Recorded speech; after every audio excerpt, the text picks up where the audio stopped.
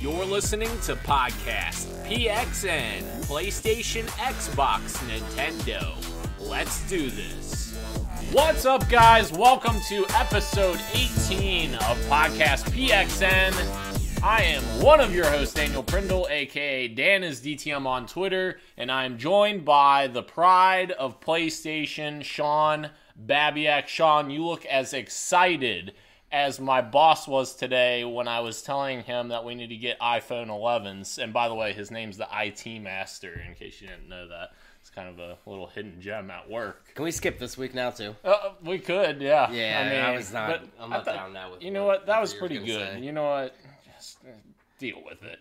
Just as a reminder, we are live each and every Wednesday at 8 p.m. Eastern Time on YouTube. Search Podcast PXN and you'll find us on there. Thank you to everyone in the live chat for coming out to the show.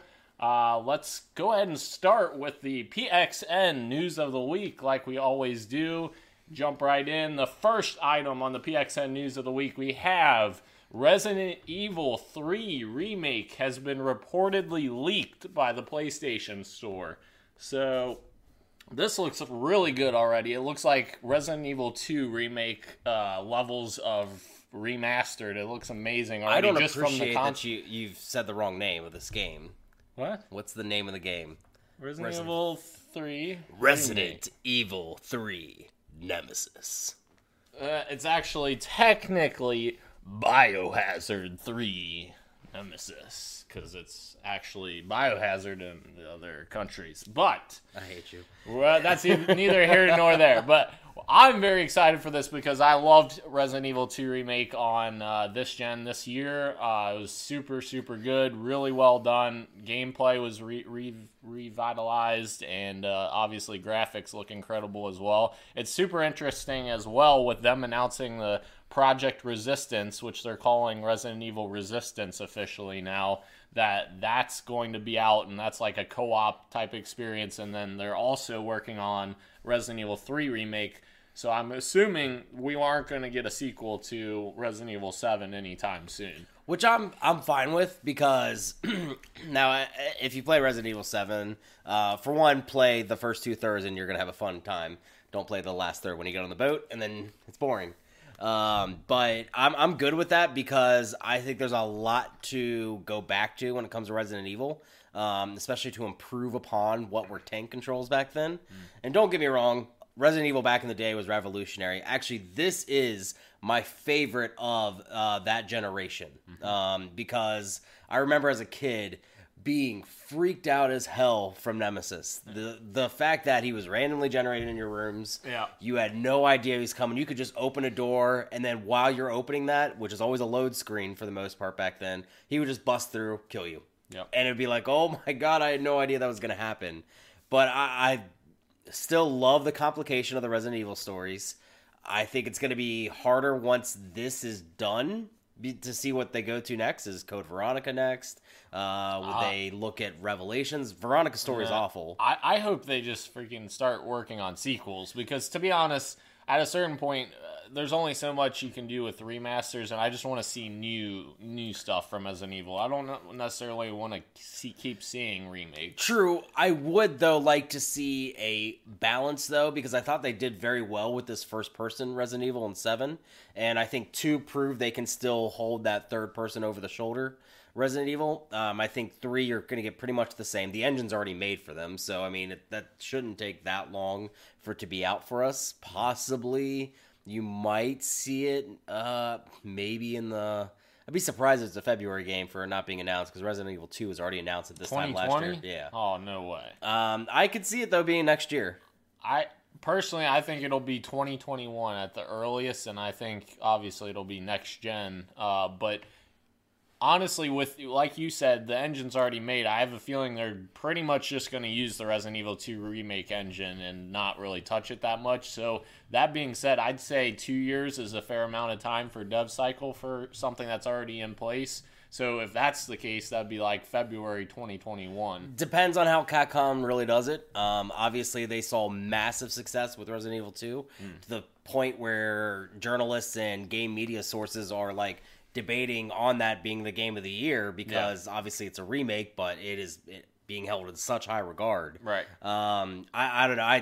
This is not a really big secret. Everyone knew pretty much this was coming. This was unofficially announced a long time ago, back when Resident Evil 2, when they were teasing that, because they said they wanted to remake both of them. I'm just glad that it's happening for the most part. I'm just curious what's going to change, because really the only thing in my mind that needs to change is just the controls. Same thing with Resident Evil 4. Resident Evil 4, everyone knows it's basically the best Resident Evil game of all time. You still have tank controls. Which Resident Evil 2 fixed that, so I would expect them to do the same for 3. So, next on our news of the week, we have the Outlast Trials has been officially announced by Red Barrels, the developers of Outlast franchise. So, this looks mildly interesting, but also at the same time, it's kind of like, is this really what their forte is? It's being dubbed as like a 4-player co-op survival type of experience. I'm not sure if this is going to be something like, they haven't given a lot of details for it, but I'm not sure if it's going to be something like you're trying to survive like the night or something, or if it's going to be like a Rust type survival experience, in which personally I don't see myself wanting to get into something like that in the Outlast brand necessarily. I mean, there's plenty of other games you can go play if you want to play that kind of experience. I think it would be interesting if they came up with Outlast experience where you work cooperatively to do different puzzles and things in order to get kind of like a Way Out. Yeah, except like in a horror themes, which that would sound super cool. Which if that's what this is, I'd be super down for. But again, they were kind of light on details. They didn't really say a whole lot other than 4-player survival. Yeah, I'm not huge into the Outlast series. I haven't even checked out the second one, even though it was a PS Plus game from last month. I wasn't big on it. It's just, that type of horror game doesn't really excite me. I like a horror game where I actually can affect things, such as like Resident Evil, Silent Hill, The Suffering, Dead Space, like where I'm actually like doing something, not just essentially running away from things. True. I get the allure of that. I mean, the suspense. I mean, Friday the 13th, everyone loves it because of its glitches, but I mean, that does give you that persistent feeling of like, I am not as powerful as the thing chasing me. I need to get away. Yeah. I just don't find that as compelling. I want to be able to, I can get there. I can become more powerful with it. Agreed. I mean, you can beat the whole game in Dead Space with your first gun. Agreed. Hard, but you can do it. And something like Dead Space is more of a story-based game, whereas this is sounding like more something just open-ended. Yeah. The one thing I will give Outlast, though, is always... I think I just said Outlast, too. Outlast. It's been a long day. I will give the kind of inception of the video camera. Conception? Whoops. All right. I'm just talking to a girl. We're just saying all the wrong things this week. This is great. So I like the video camera thing. Yeah. And mostly I don't like it because of like its gameplay element. I like what it can take away from you very quickly. So if you don't have batteries, and especially that basement section, oh yeah, that is nerve-wracking as hell. You have no idea where you're going. You're kind of just guessing. Yeah. I mean, my first playthrough, I didn't have that many. I wasn't collecting batteries because I didn't think it was going to be a big part of it, and it is. So I really like that aspect of it. So if you can kind of get that in a co-op setting, maybe. Yeah, I agree completely. Our next item on the news of the week is Call of Duty Modern Warfare Season 1 content has dropped as of yesterday, so there is a lot of stuff that they're adding this. They're dubbing it the biggest free content drop in Call of Duty history, which honestly, it almost rivals the content drops that were paid before. They say free here, but it rivals the paid content that they've given in the past for DLC. So this content pack comes with 2 new weapons, the Holger 26 and the Ram 7. So 2 new weapons. Comes with 3 multiplayer maps, which, if you remember when we were talking about Modern Warfare, my one complaint about it is the traditional multiplayer, like the 6v6 multiplayer, doesn't have good maps. The maps are awful. So this is dropping us some very good maps, and the reason we know that is because 2/3 of them, actually all of them, are Call of Duty 4 classic maps. Crash is obviously, that's one of the most famous, iconic right? Yeah. Call of Duty 4 multiplayer map in history. It's an amazing map. Shipment is a very chaotic small map, but it's beloved as well. Vacant is a very well-loved map. It has outside areas and inside areas. It's very close quarters, shotgun heavy. So those maps, very good additions. So I'm very excited about trying those out. 2v2 gunfight maps, there's 3 new maps for that as well, which they're doing a variant of Shipment for that as well. Obviously, they're going to make it even smaller for 2v2 probably, or honestly, it would work as is with 2v2 with how small that daggone map is. I hated that map back in the day. There's just so much going on. But then there's a new ground war map as well called Port. What's ground war? Some kind of new. Ground war is their basically battlefield size multiplayer. So it's like 32 versus 32 or something crazy like that. They also have 3 new game modes. Reinforce, where you're trying to capture zones and stay alive. Sounds very similar to Domination. I'm sure there's a little twist to it. Infected, infect everyone or survive the game to win. That sounds interesting. Again, all these I haven't even played yet, but they sound interesting. So kind of like how on Apex, Yes. that shadow mode, basically. And one highlight here, Gunfight OSP, which was actually in the alpha for Call of Duty Modern Warfare, which is the mode of gunfight where you actually have to pick up the maps on the actual ground. So the map cycles weapons in and out, and you have to pick what weapons you want off the ground as opposed to just... Yeah, I remember not liking that mode just as much because it felt like it was either make or break with whatever you picked up first. And it's not as balanced because not everyone is on the same playing field. So there's a lot of stuff in there. I'm very excited to kind of jump in and check out those new maps. Obviously, I spent my time yesterday with something a little different, which we'll talk about. Is this like the first time they've actually done seasons as their DLC? Like, because obviously that's the thing for Epic to do. Respawn's now taking that too. Like, is that now the thing for them too? Yes, but here's the thing. Their content drops in the past have already pretty much been like seasons, so to speak. It's just it was paid content, and now it's free content. Okay, makes sense. So I think they're trying to market it as a season because they have a battle pass-like progression system, so you can still pay into that if you want to. So they're trying to push that idea of which I'm pretty sure the numbers will show that more people would be willing to do the battle pass than they are a season pass. Absolutely agree. Because I mean, Apex, I only ever had to play once, and every single time, even though I didn't play season 3, I was always able to just use whatever I earned. I never had to pay for anything ever again. I agree completely. And as much as I crap on freaking Activision and how much I hate Activision, this is a very good thing for Call of Duty in general and for games in general.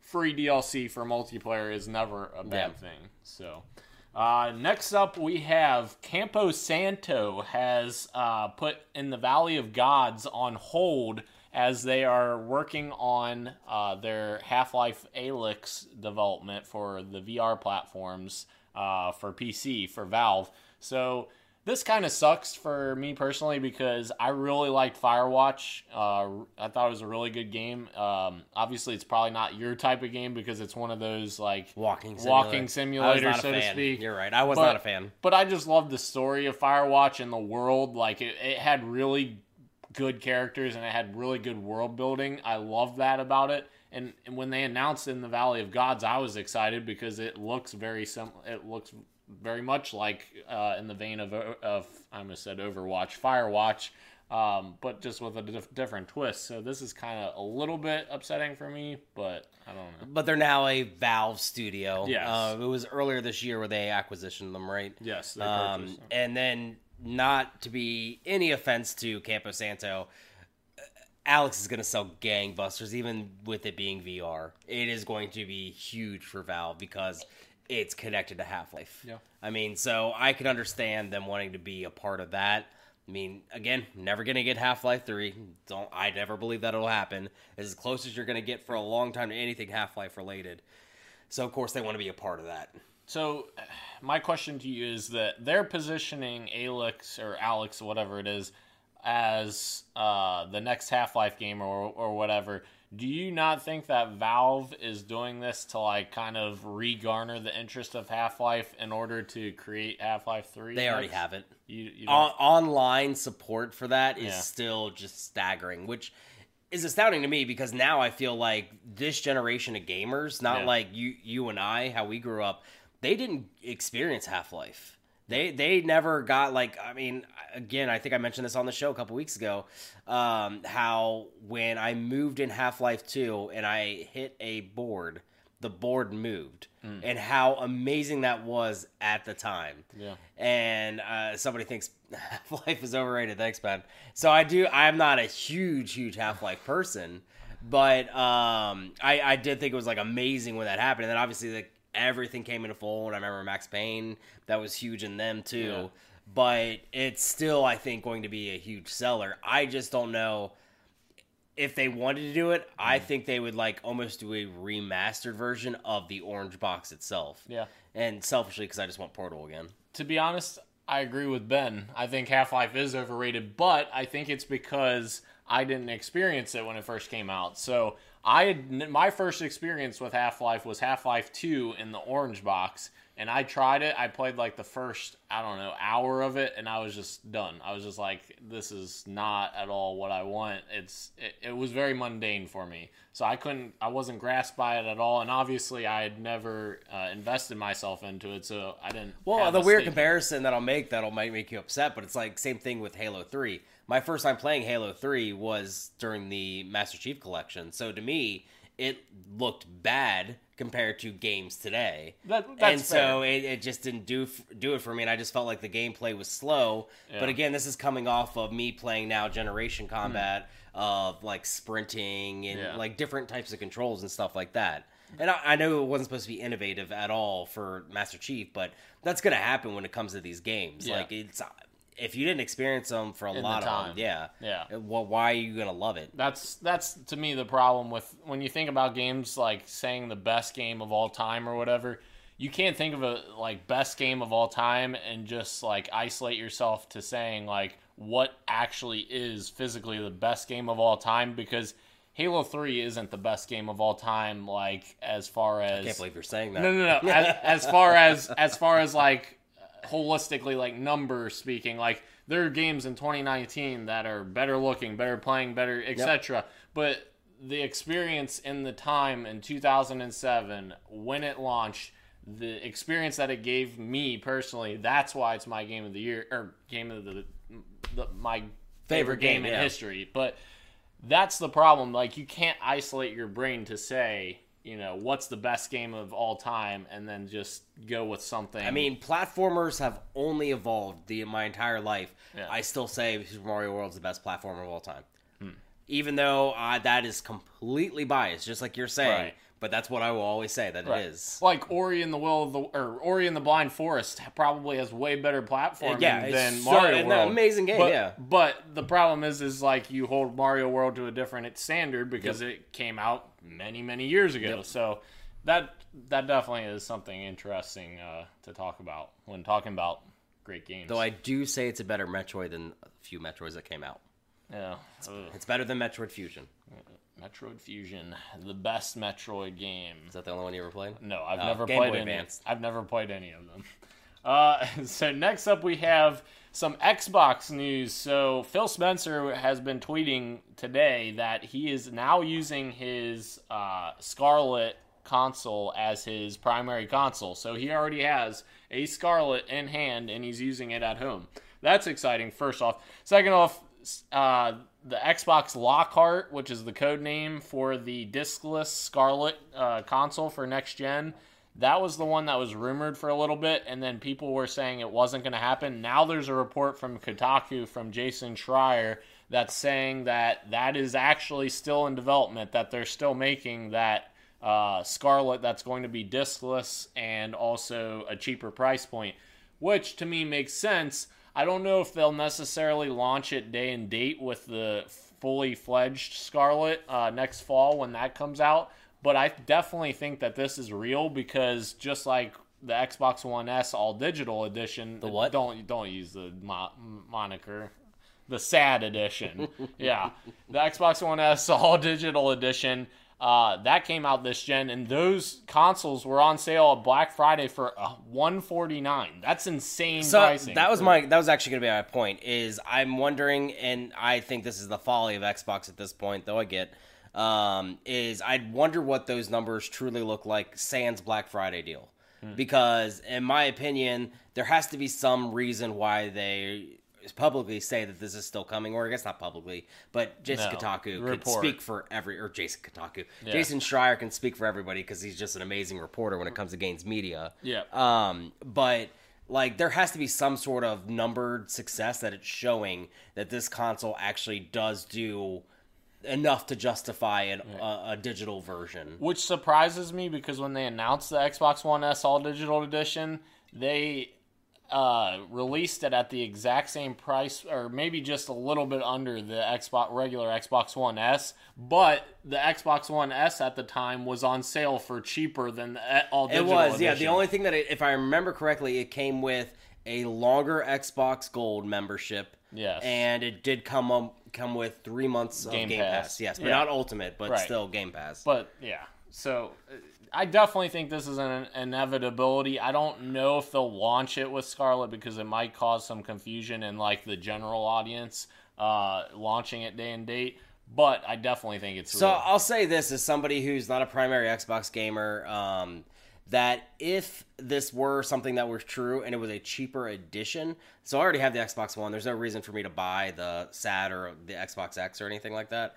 But if this is a cheaper version of an already probably $500 console, it might actually, as somebody who's going to get a PS5, want to jump on that as well, just so I can have those experiences you could be. Because we know their first party is getting up there, and I've been nothing but praising their partnership with Nintendo, but I don't think all their partnerships are going to land day and date. Like, I'm not going to get Will-o'-the-Wisps the day of on Nintendo Switch. And I almost wonder if they do something like they make an Xbox One X except with the Scarlet branding essentially and make that the cheaper console, because obviously the X has been out for 2.5 years now, so the manufacturing costs have already gone down significantly on that. If they put that and brand Scarlet with it, put the dashboard UI and all that from Scarlet on there, they brand that as their lesser powerful console. Wasn't it $299 this Black Friday, if I remember right, with Jedi Fallen Order?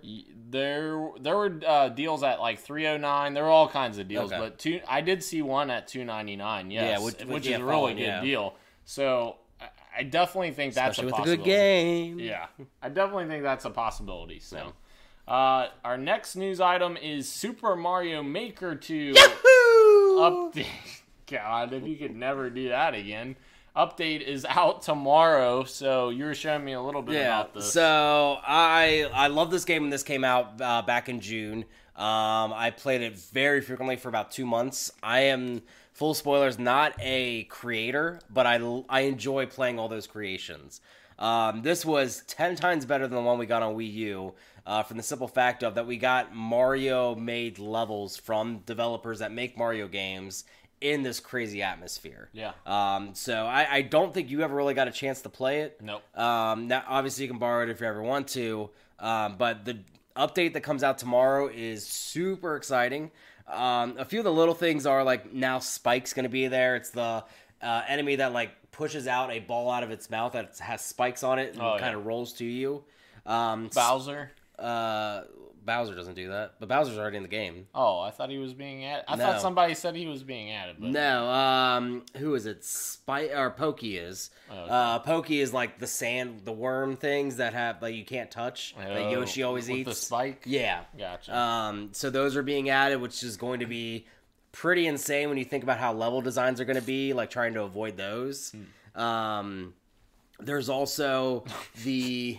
I just saw you waving your hand on the screen there. That was pretty good. Coins that are frozen, which are good for high scores in those levels. Yeah. Also, Mario 3D World's going to have like a dash block, which I don't know if you played any of the Mario Kart kind of made levels on there, or you haven't, sorry. But it's going to make it even go faster because a lot of them are time limit. Those are cool.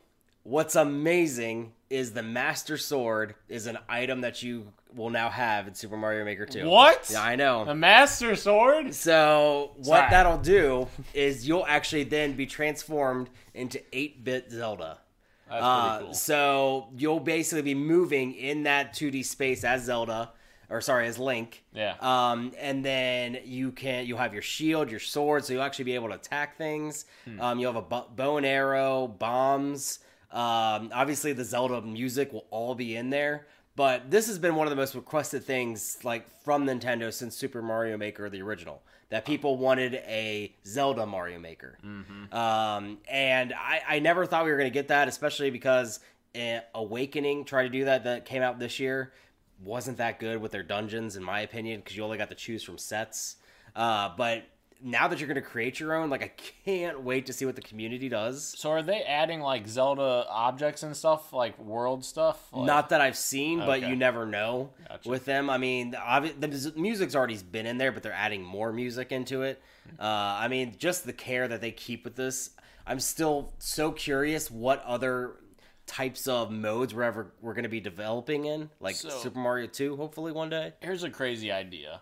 What if they make, as their follow-up to Mario Maker, to make a Nintendo Maker, and you get all these characters that you can play with, Kirby and all, that would be cool. It would depend, because I don't think other franchises in Nintendo haven't had such a rapid change and a consistent way to go back and forth between 3D and 2D as Mario has. True. I mean, it would be very hard to do a Metroid and include Mario in there. True. Kirby would probably, like you just said, translate the best. Kirby's not known for being that huge of a seller for Nintendo as compared to other franchises. I mean, Splatoon is still a beast to this day, so Sure. I don't know. I could see that. I mean, the downfall also is Nintendo Land failed horribly for the Wii. For the Wii U. It was a decent game. Well, you failed in general. Yeah, I was going to say, it was a decent game, but it was still not what fans were wanting from that. Excuse me. It'd be very interesting to see if they go that route. My guess is you'd probably see a Zelda Maker before you'd see anything else, but I could also see in this be their, in a sense, Smash Brothers, where it's just going to be something that's reiterated. Switch has only been out almost at 3 years. I mean, I don't see this platform going away for probably, especially given the success, for at least another 4 years. True. I mean, we could be looking at a DS thing where it's just going to be iterative things going on, like the DSi Lite and 3DS. And still supports previous Exactly, games. yeah. Yeah, cool. So our next story is a PlayStation story. So PlayStation has been announced as the best-selling gaming platform of all time. So this doesn't really shock me personally, because it's when you think about it, PS2, greatest selling console of all time. PS3, almost nearly, it did at the end of the generation, tied everything else, so it pretty much had the same numbers as all of them, so it was it just started off slow. It was very well selling there. PS4 is second best selling game or system of all time now. So they have insane numbers from just PlayStation 4 and PlayStation 2 alone. And PS1 And 3. obviously beat Dreamcast and N64 combined, if I remember correctly. Really? The only thing that's surprising to me is how everyone holds NES and SNES so much in high regard. And so you assume that all these people owned one. Yeah. But I guess that was more, when you People kind of think playing. about it, it's more like your family had this console. Yeah. So your sister or your brother, you guys just had one console. You had to share it. You didn't have your own system or anything like that. So I guess it makes sense, because a lot of the days, everyone will have their own system because they want to make sure that they're playing at that time. I just think it's very interesting that it's actually not Nintendo, but Nintendo has had as great a successes as it has. It's had failures. Yeah. I mean, just look at 64, GameCube, Wii U. Those, while good platforms to their own respect, as far as things they've done, Wii U, I actually don't liked know. Wii U. I liked the whole TV play thing. But they were never able to sell the message, and a lot of times did not have the games to support. Specifically, honestly, GameCube and 64 were like that too. I mean, everyone wanted to talk about how Wii U was this like super surprising problem that Nintendo doesn't have that many third parties or that many exclusives coming one after the other. Yeah. N64 was doing that a long time ago. There was a long time between a lot of their launches. And let's just say, without Rare, N64 would have had nowhere near the high-quality games that they had. Yep, minus Donkey Kong 64, I agree. Yeah. I still enjoyed it. I thought it was good. It's good when you're a kid, then you play it again, you're like, oh god, this was bad. There was way too much to do. I haven't played it since I was a kid, so that's kind of what we were talking about before. Yeah. Good memories. Let's leave those good memories. I don't really know if I had that good of memories, but it was okay. Yeah. Well, I don't think there's any good memories from Sean Babiak, so... Anyways, the last news story... I'm just kidding.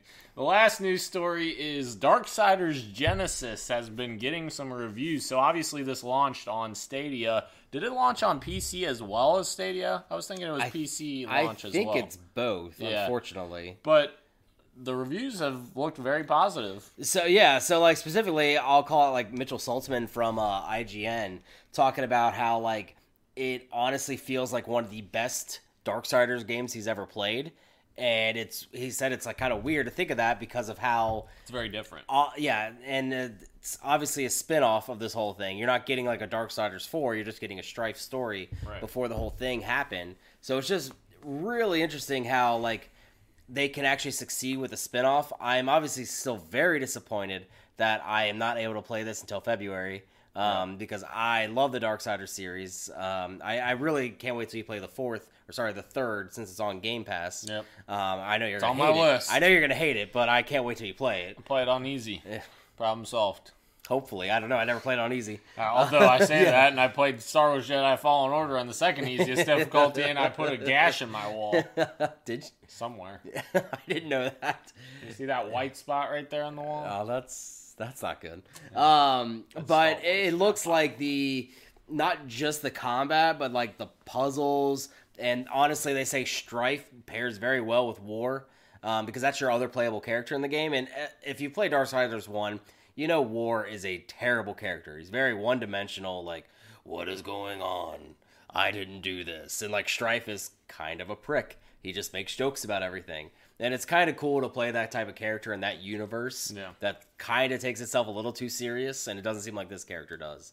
So I'm not buying a Stadia just to play this, but it just makes me excited for February when this comes out. I agree completely. I love Darksiders 2. The first Darksiders, people link to Zelda a lot. 100%, yeah. But personally, the first Darksiders just felt very rough around the edges for me personally. I didn't really enjoy it as much. I liked it, but I didn't love it, if that makes sense. But Darksiders 2, I absolutely loved. So I really wanted to play Darksiders 3, and then you made that comment about me probably hating it, and I was like, I'll probably push it back a little bit. In my backlog. I think it is a little too much like Darksiders, where it can, or Dark Souls, to where it can get a little overwhelming with a lot of enemies. Frustrating. Yeah. Gotcha. But the bosses are very clever. I thought the story was really good. So let's jump into the games we are playing. So obviously I was playing Star Wars Jedi Fallen Order. But this episode is actually going to be dedicated to Star Wars Jedi Fallen Order, so that'll be the topic of the show, so stay tuned for our reactions to that. Obviously, I love the game. I wouldn't be talking about it if I didn't love it, probably, but that'll be in the topic of the show more so than now. I also played, I had a ton of stuff that I played over the break. Mortal Kombat 11, I bought on super deep discount on Xbox Store. They had a really good sale for it Black Friday. I bought that, and I already beat the campaign. It's a nice, 5-6 hour campaign. Very easy, and that is the exact thing I needed after playing Star Wars Jedi Fallen Order. Let me just hint at that. So it was a very easy game. Daniel had a little trouble with the boss. Yeah. I loved the story of Mortal Kombat 11. I loved how it continued X's story, and also Mortal Kombat 9, which was just called Mortal Kombat. But it really ends that arc where it feels like a trilogy coming to an end, so to speak.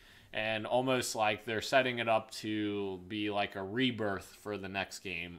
If they have a next game, I would assume they will. I liked just like how we were both off at the time, and we were both just like you were playing and I was watching, and just like obviously this is the first time both you and I are seeing it, and just watching the brutal. I think that's what they were called. Yep. And watching the just disgusting, unnecessary gore that was happening, and it was just like, I didn't know that was gonna. It's so good. And sometimes I would just let the CPU like take me down a few notches so I could see it. Yeah. I mean, the gore in that game is insane, but the story, in my opinion, is one of the most underrated things. Mortal Kombat, in my opinion, has the best story of any fighting games out there, bar none. There's not a whole lot of fighting games that even attempt a story. But the fact that they're able to create something so good is amazing. So my next one that I have is Halo Wars 2 Awakening the Nightmare DLC. I finally beat that. It's been out a long time. Like, it's been out like 2 years now. Halo Wars 2 has been out for 3 years, I think. But this DLC's been out for 2 years. And That's funny. I just opened my computer and pulled up porn. That was awesome. All right, this is great. Great show, guys. All right, that'll be it for this week.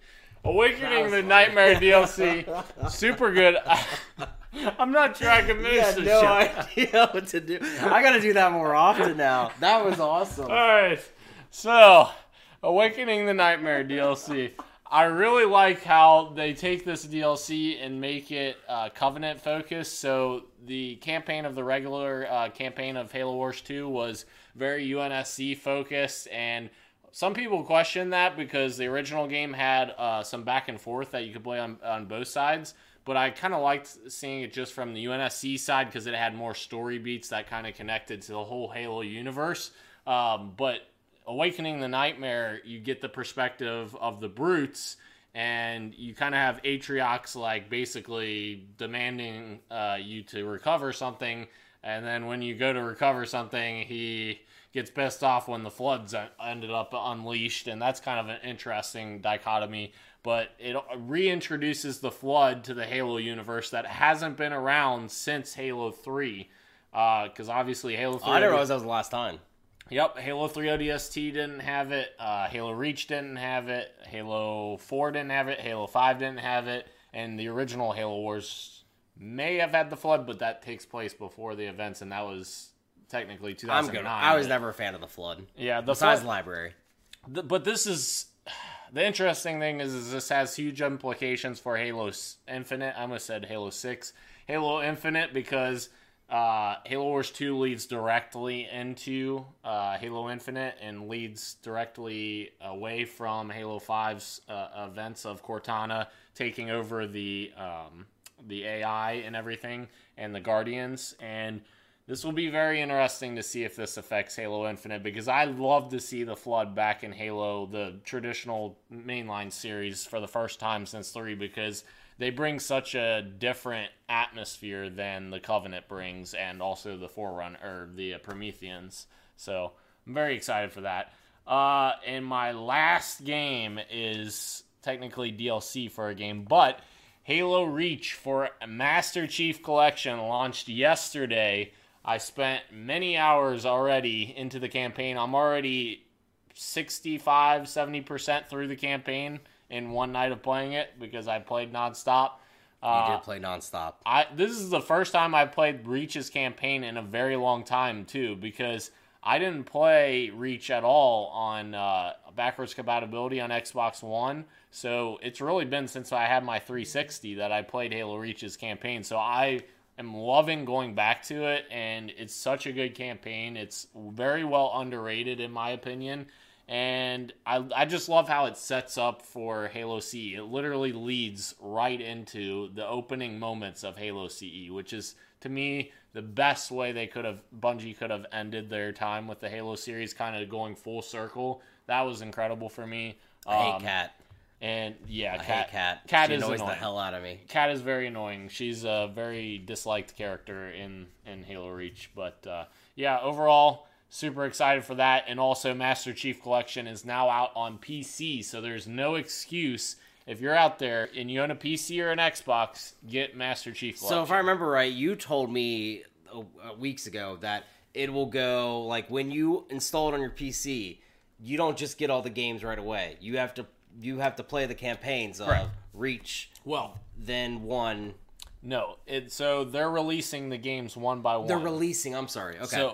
So right now, PC only has Halo Reach available. Okay. So you can either pay $10 for just Halo Reach if that's all you want, or you can pay $40 for the whole Master Chief Collection, essentially pre-ordering it. Why wouldn't you? But it saves you $20 rather than buying each game individually. Yeah. So that's an amazing price for PC, $40. Quite frankly, I'm surprised they didn't launch at $60. So $40 is a great deal.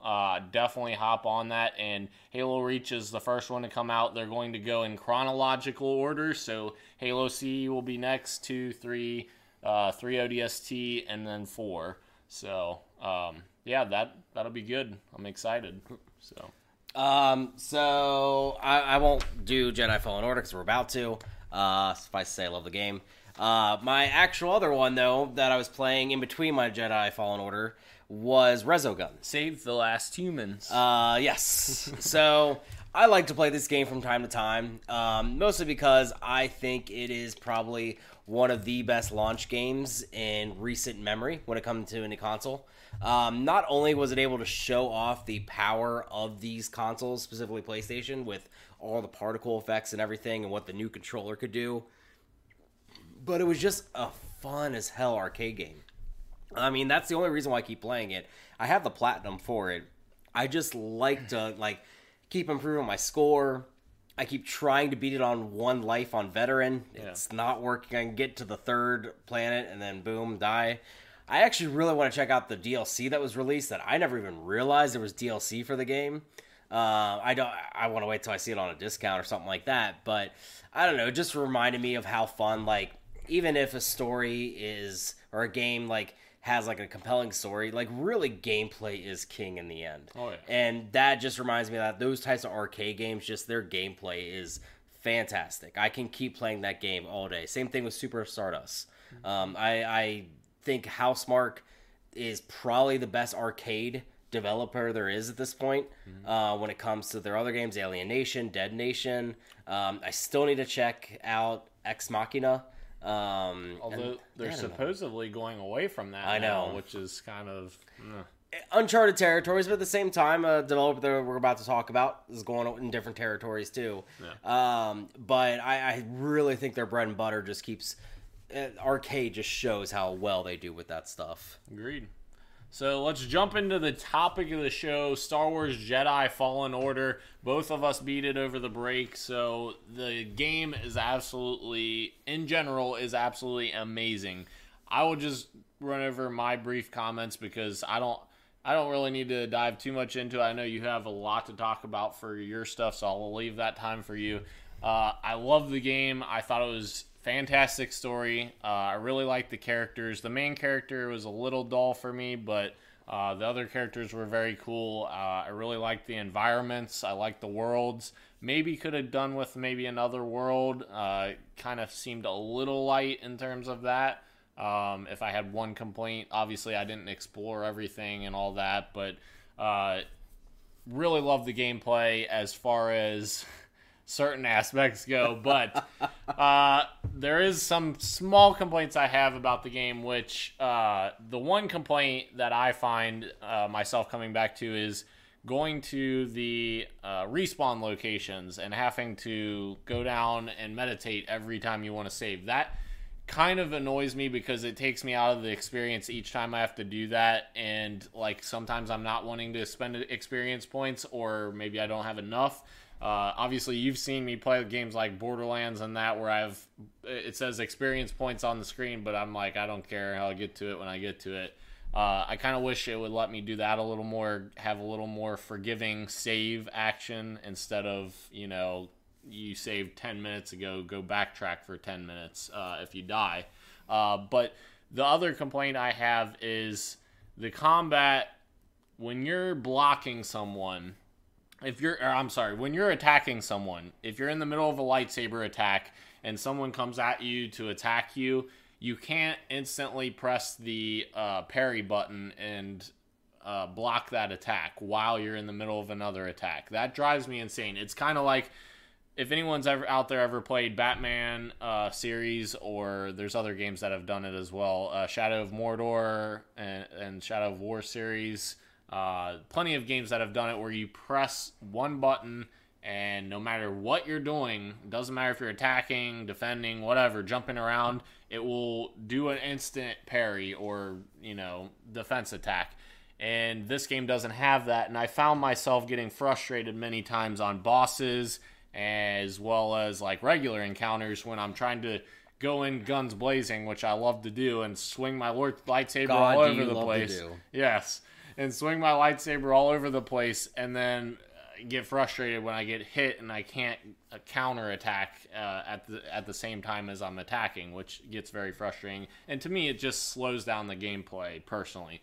But overall, I really like the game. The second to last boss battle can go ahead and go to hell because that was ridiculous. I threw my controller many times that night. I threw a Christmas ornament, which put a white spot on my wall. So yeah, that frustrated me quite a bit. So as far as everything goes, this is now in a tie with my game of the year.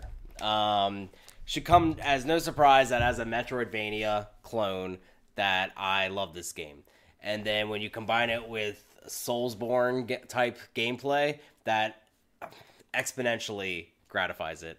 So first, I 100% agree with you on the story. This is probably one of my favorite original Star Wars stories that's going to be considered canon for everything, minus the character of Cal. Cal Kestis, I care less about. Yep. He really was a dull character for the most part. He got better in the end. Yes. I will give him that. I didn't think, what's-his-face, Monahan? How do you say his name? I don't remember. The guy that plays the Joker in the Batman series, and then also in Shameless. Cameron Monaghan? Monaghan? Okay. Something like that. I didn't think he did a bad job. I don't think he was given enough character development with that stuff until really the very end. But your shipmates is honestly what makes that game. The good thing is nobody spoiled the end of the game. Well, yeah, and that don't watch commercials for this game. Please don't if you have not decided to play it yet or not. Yeah. It's so stupid. But the story is hands down one of my favorite. I really hope this is a series now. I hope this is not just a one-off. Agreed. EA has floundered this license for so long. To see this success, it is now the fastest selling Star Wars game of all time. I love that Respawn's getting this love for the game. I would just hate to see it like, boom, hey, you did this amazing thing. By the way, license is gone. You can't make another one. Yeah. As far as your issues with the combat, I don't echo those. Because it is very Soulsborne in that sense. And that's why I hate it. I'm used to that type of respawn point. Hence the phrase "get good." This is not a game where you go in lightsaber blazing. You should always be strategic when it comes to that stuff. Not these types of games. So I disagree with that. The combat I thought felt very smooth. The power that you feel as a Jedi is, I think, better replicated than it was in Force Unleashed. It reminded me of Star Wars Jedi Master. It was a PC game where you were a Jedi or becoming Jedi a Jedi. Knight, or... It might have been Jedi Knight. It was an old, in the 90s PC game. But it was first person and everything. It was really... It's not Jedi. No, it's not that one. First person? It's from 90s. Maybe that. Oh, Kyle Katarn. Yeah, that's what it is. Sorry, it is Star Wars Jedi Knight. Okay. Yeah. So I love those two games because there was two of them. They were so much fun, and you felt so powerful as a Jedi then. And you feel that way too. You feel like you're growing with the Force. And I think the fact that you don't have Force powers in the beginning is very well explained in the story with how it connects to it. I'm in the process of still 100%ing it because that's the type of thing I like to do with these games. The little story beats that they give you are very Dark Souls again, like where it's the story that you find. So it's very interesting to find out like stories about the characters. You find out a lot more about like the Night Sisters and Night Brothers, which in case you're wondering what a Night Brother is, basically what Darth Maul's race was in the movies. So that was really cool. The spoiler stuff that you get to see is really interesting too, with how it's done. I think in a very respectful way to Star Wars as a whole. Oh, at the end? Not just at the end. There's some stuff in the middle too. Oh, okay. But I thought like having that in there, while it's been ruined now for a lot of people, and I'm not going to ruin it myself. No. But I thought how they did that was very cool. It was perfect, yeah. I mean, obviously, it's a perfect time to be a Star Wars fan at this point because the movie comes out in a few weeks. Mandalorian's doing very well. This game's doing awesome. More or less, what I want to kind of speak on, though, is how impressive it is that Respawn just continues to nail it, man. Yeah. I mean, they have got to be looked at as a top-tier developer these days. Yep. Truthfully. Like, not only can they make some of the best FPS feeling games that you'll ever play, but they just prove that they can make a third-person action game, too. Yep. And succeed in a licensed third-person action game. That is almost impossible. Respawn's never made a bad game. Yeah, 100%. I 100% agree with you.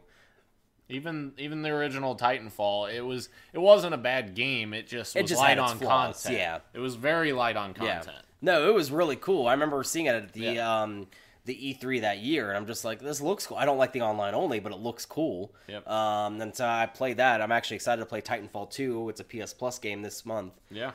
So that's really going to be interesting. But, I mean, I can't recommend this game enough to people. There weren't really Black Friday sales besides the Xbox One X. It came with that edition. Which, that was a great deal. It was. God, that was a really good deal. $200 off the console plus a game that just came out. $60 game. Yeah. But really, this game, I think, can do great for both people like me who like that harder difficulty level in a story-based game. Because I played on the third difficulty level, so Jedi Master is what I played it on, and that felt very Souls-like to me. Yeah. And I think people like you that are more interested in the story and kind of just going through it, experiencing that Star Wars thing, I still think can find enjoyment, even with a little bit of more unforgiving combat than you're used to. Well, I did see a lot of people were playing this on the lowest difficulty, which I played on the second lowest, which is kind of like a normal difficulty, so to speak. And a lot of people were saying they were playing on the lowest difficulty just because they wanted to experience the game and aren't necessarily as well versed. And that was kind of my comments about the gameplay, is just it might turn off people who would be interested in checking out the story, and maybe they don't necessarily want to keep getting frustrated over and over. It is, because that's the unfortunate part about the Soulsborne genre, is that it has such a negative connotation, and everyone thinks it's a barrier to get in those games too. Like, you obviously already have played them, you know they're not for you, but somebody who's heard the stories about how they're punishing games, they're very hard, they're not going to want to try it to figure out. I honestly was skeptical until Bloodborne. I never played a Souls game until Bloodborne, and then I was like, oh, I didn't realize this was like this. Oh, I can do this easily. Oh, this is fun. Yeah. So, I mean, you just got to try it out. Yeah, I agree.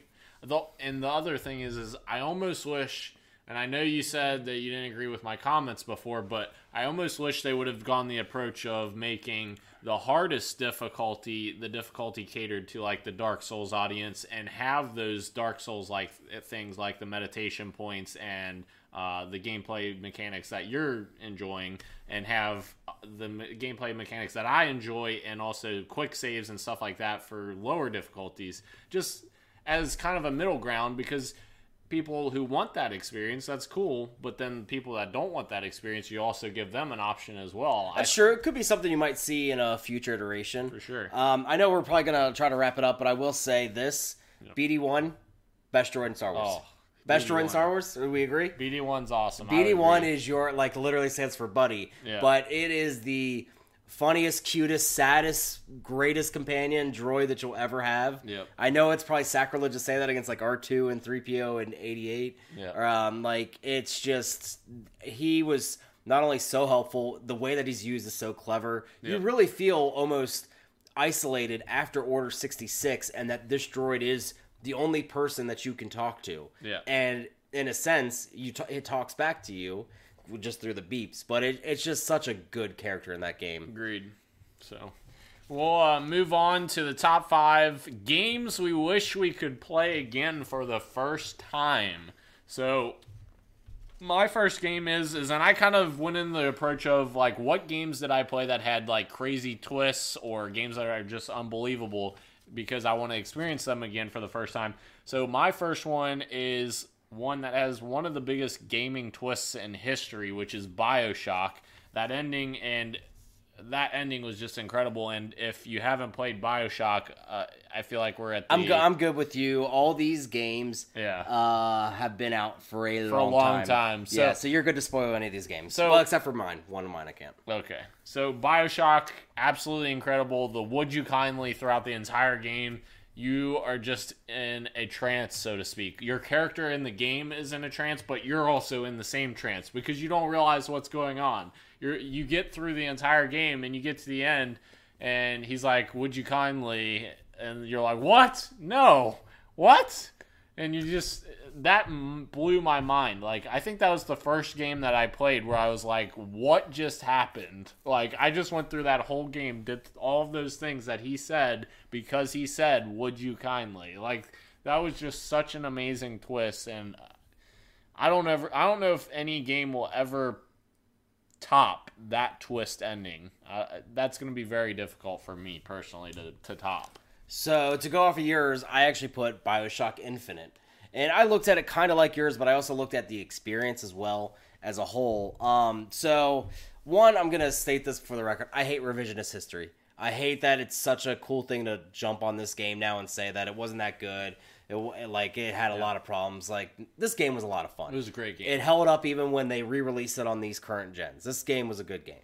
The reason why I would love to play this again is because I was very invested in that story and the twists and the turns and the time travel and the connection to one. Yes. How it did. I was like taken aback by the whole thing. Yeah. I couldn't believe basically that the entire time you were Comstock. Yeah. I did not see that coming. I never put the tattoo together, even though you can see it on your hand the entire time you're shooting at everything. Yep. I just thought it was a great story. Elizabeth was one of those companions that didn't annoy you. Mm-hmm. All your companions always annoy you. Ashley at Resident Evil 4. Yeah. Leon, help me. Ellie being out in the open during every cover in Last of Us. Elizabeth she is so helpful. Yes. She threw in the rifts, the tears, yep. And then she also gave you ammo if you were running low on something. It was so useful to have her. And just the crazy guns, I wanted to say VATS, the Vigors. Like, they were so interesting in how you could use the power. The traversal was amazing too. Like, that whole rail system was really a cool way to take down enemies. Almost like Sunset Overdrive before. Yeah. Even and then my scariest enemy in that entire game was actually not the bird. Was actually the Heartman. Oh, yes. I can't remember what they call him. I think it was Heart something. But anyways, the only way to kill him was to shoot at the heart. You couldn't shoot at his head. Mm-hmm. You had to break the glass where his heart was. Yeah. And that was not an easy enemy. He was a bullet sponge. And it was just awesome to keep, like, basically trying to figure out how you were going to survive it the whole time. Handyman, there we go. Because he could one-hit kill you. All he had to do was just swipe you. But that's a game I would love to experience again. Yep. So my next one is Heavy Rain. So Heavy Rain instantly starts you in a place where you're like, what in the heck is going on? You lose your son. You're in the middle of a mall. His name's Sean. You go through and I'm here. No, not you, Sean. He keeps yelling, Sean, Sean, Sean, and it's such a crazy intro to a video game, and I love the different perspectives that you get in that game. Like, you play as different people, and obviously the one big twist is you're actually playing as the Origami Killer. Like, you play as him. It ended up being the detective, and you don't see that coming at all because you're literally playing as him, and you don't anticipate that kind of thing. So, like, another huge twist that I didn't expect to encounter is another reason why I would love to play Heavy Rain again. Yeah, and it was obviously a product of its time. Yeah. With everything that was going on, too. My next one is Metroid Prime, the original, for GameCube. Everyone, I've mentioned my love of Metroid. This was a first-person Metroid and one of the most beautiful games at that time. I mean, it was just stunning when I put this in on Christmas Day, because I remember getting this for a Christmas present, and I dove into that game. But it was so cool to finally visualize yourself as Samus. It translated very well to a pseudo FPS. Wait, she's a chick? Sorry, bro. Yeah, so we were looking up stuff, by the way. We're going to edit this or cut into this. We were editing stuff like, what's like the greatest spoilers of gaming history? Yeah. And one of them said Metroid. No, like, what is Metroid? And then Daniel scrolls down. It's like, oh, yeah, when she's revealed as that she's a girl. I'm like, how is that a twist? No, yeah, I don't know. Like, if you died in the game, you saw her blow up and you saw her get out of the suit. Oh, really? So I didn't understand how that was a spoiler. Yeah. But whatever. But Metroid Prime was just so pretty. The gameplay was so good. We're one day getting a fourth, I don't know, maybe next century at this point, that got rebooted. There's rumors that next year will be Prime Trilogy, and then probably 2021 would be Prime. I will hands down buy that Prime Trilogy. I bought it on the Wii U just to play Prime again. I don't even care about playing the third one. I'm not a big fan of Metroid Prime 3. But it's just such a gorgeous game. Ridley is so well realized as far as being this gigantic alien in front of you, and it was just amazing to explore that in a 3D atmosphere. You mean he's not a dinosaur? He looks like a dinosaur in Smash Brothers. Kind of, yeah. His amiibo does too. Yeah. Next up we have, for my list, Fallout 3. So, Fallout 3, there's, again, so many unexpected things in this game that you're like, what the hell did I just experience? So, very early in the game, there's a city, and I've talked about this before, there's a city called Megaton, and you go to Megaton. You can go to Megaton and blow up Megaton as soon as you get there. You don't even talk to anybody or anything. You can just go there and blow it up. And, like, things like that in Fallout 3 are so freaking hilarious to me, because... like, you can psychopath. No, jeez. not like that, but like the fact that you can basically make your own story and create something that maybe no one else would necessarily do. I know a lot of people did that just because of the sheer effect of it. It put a giant hole in the map, and it was kind of interesting. But Fallout 3 had a lot of cool mechanics like that were kind of a first in the series, and also it was literally a reboot of Fallout. I mean, Fallout 1 and 2, very different games. Oh, God, yeah. So, I played Fallout 2 on the computer. Yeah. Yeah, it's very different. And Fallout 3's story is masterful. Todd Howard is a freaking god. I love Todd Howard, so I would love to go back to play that. Yeah. My next one is Metal Gear Solid 2, Sons of Liberty for the PlayStation 2. So this is coming off of the success of Metal Gear Solid, which was a groundbreaking game, not just for PlayStation, but put Kojima like as the upper echelon of developers. This game actually really does have a huge twist, because you played a demo in Zona Enders where you were playing a Solid Snake. Everything that they were showing you was about Solid Snake.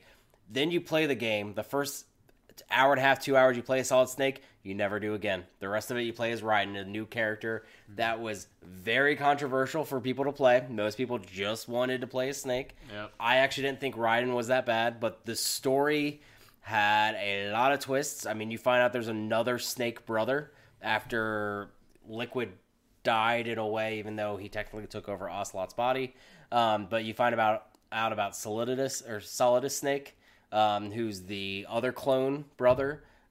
You have the entire time, this is a stealth action game, and the very end takes place where the ship crashes in DC, and you have a sword fight with Solidus Snake. That is the basis for Metal Gear Solid Revengeance. That gameplay then is brought up as an entire game in Revengeance when it comes to sword fighting. Yeah. And the sword fighting was actually very good.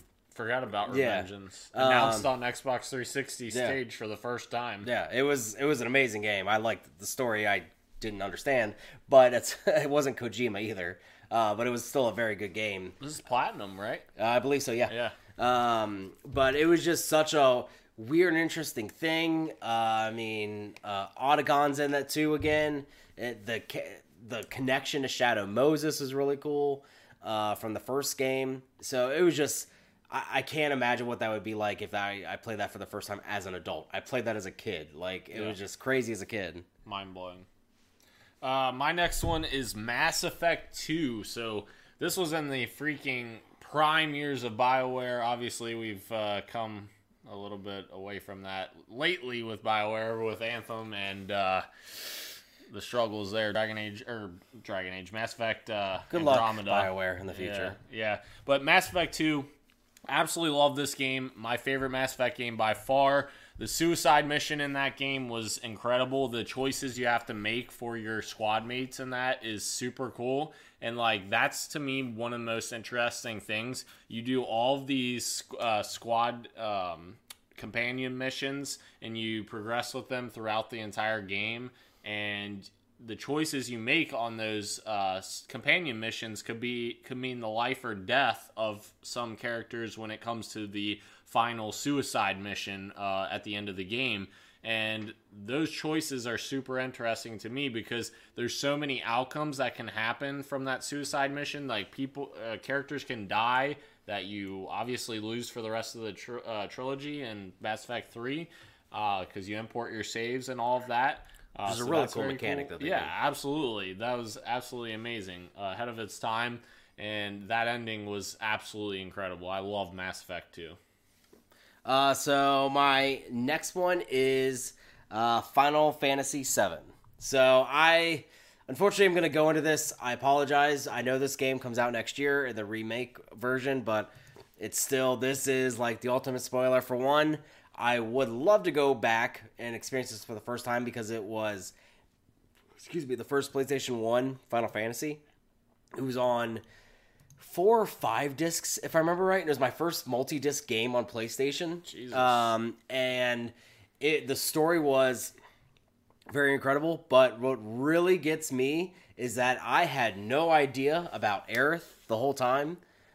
So if you don't know who Aerith is, she's pretty much the girl that they always show in trailers, that's wearing pink. You recruit her very early on your team. She is used primarily as like kind of your white mage, your healer, all this stuff. In my personal opinion, a white mage is somebody who you really like to have in your parties when it comes to JRPGs because it can really be a helping hand. And you just max out the other two with damage. She dies like halfway into the game after you've leveled her up this whole time. I won't tell you how she dies, but she permanently dies. And there's nothing you can do in the story, and I had no idea this was going to happen. Yes. So as a kid playing this game, I am like broken because I'm like, I have no one else that I've been running essentially the same team the whole way through with her. And I had not been focusing on anybody else, and to start having to take on the ultimate weapons and Sephiroth and all these other things like going on without a main healer at that point, I'm just like, I'm screwed. And I was just like, I can't believe they killed her. She was a main character. Yeah, most of the time in JRPGs, your main character, like especially your core that you play with, they're safe. Jesus. They might die in the end, like when you're done playing, but they don't die in the middle of the game. Mm-hmm. So just a crazy thing to experience for the first time. Agreed. So my last one is obviously gotta be the GOAT, which is Halo 3, of course, as I've said many times before. This was my favorite game of all time. I would absolutely love to have the chance to play this game without having played it before for the first time again.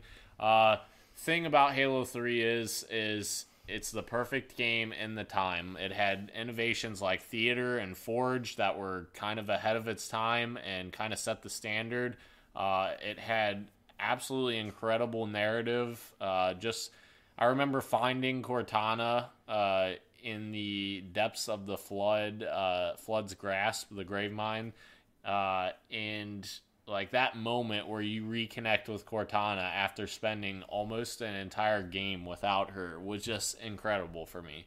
Like, you spend so much time with Cortana in Halo 2 and build that relationship with her, and then at the end of Halo 2 when she says she's staying behind to activate an Amberclad's reactors, that was so gut-wrenching. And then coming back to Halo 3 and being like, oh wow, there's Cortana, and like she's back And then at the end of Halo 3, obviously, Chief and Cortana together, kind of one last hurrah, and then they're kind of floating in space, and that's the end of that trilogy. It's just the perfect end to a amazing trilogy, in my opinion. So my last one is The Last of Us. So I think I've told this I own this game. I own it now on PS Plus again. I have yet to go back to it because it is such a hard game, in my opinion, to go back to, because you want that one experience to be your experience. Agreed. That's why I would love to go back to it, because I want to experience that again. Yeah. The twists, the turns, the surprises. Yeah. I felt emotions, I think, for the first time in like 20 years during the first like 10 minutes of that game. Yeah, I had no connection to his daughter at all. And then suddenly I did. And suddenly I was heartbroken for him that happened. And the way they build up to that, like where you play as the daughter and you're like cycling the inside of the vehicle, like looking outside at everything, and seeing like happening. some things chasing. Yeah. That's crazy. Yeah, it's just, I would love to do that one again. I've been watching some of that series of Never Have I Ever on IGN. Yeah. Where it's like the first time people playing that game. I would love to see somebody's first take on The Last of Us, even though it's very rare to find people in gaming that haven't played that game. True. But it's just, it will hands down be known as one of the most essential games in the 360 PS3 generation. Yeah, I agree. And Naughty Dog cemented their legacy just with that game. They could not have made any Uncharted's and made that game after Crash, and they would have cemented themselves. Yeah, I totally agree. So that's the end of our show. Thank you guys for coming out to the live show. Appreciate you guys checking out our episode 18. Remember, we are live each and every Wednesday at 8 p.m. Eastern Time. So make sure to check us out on YouTube. I'm also going to add one more thing. So I was watching a little bit ago, a couple weeks ago, I was watching some videos of some people I used to watch on podcasts, and they no longer do the podcast, and they kind of inspired me to do this podcast. So I feel like I owe them a little bit of a tribute, whether they know it or not. They probably don't even listen to this, but despite it, I kind of want to throw in this little bit of a tribute to them at the end of each podcast episode, just kind of a wink wink, you know what I'm saying? So without further ado, much love and keep on gaming. Deuces.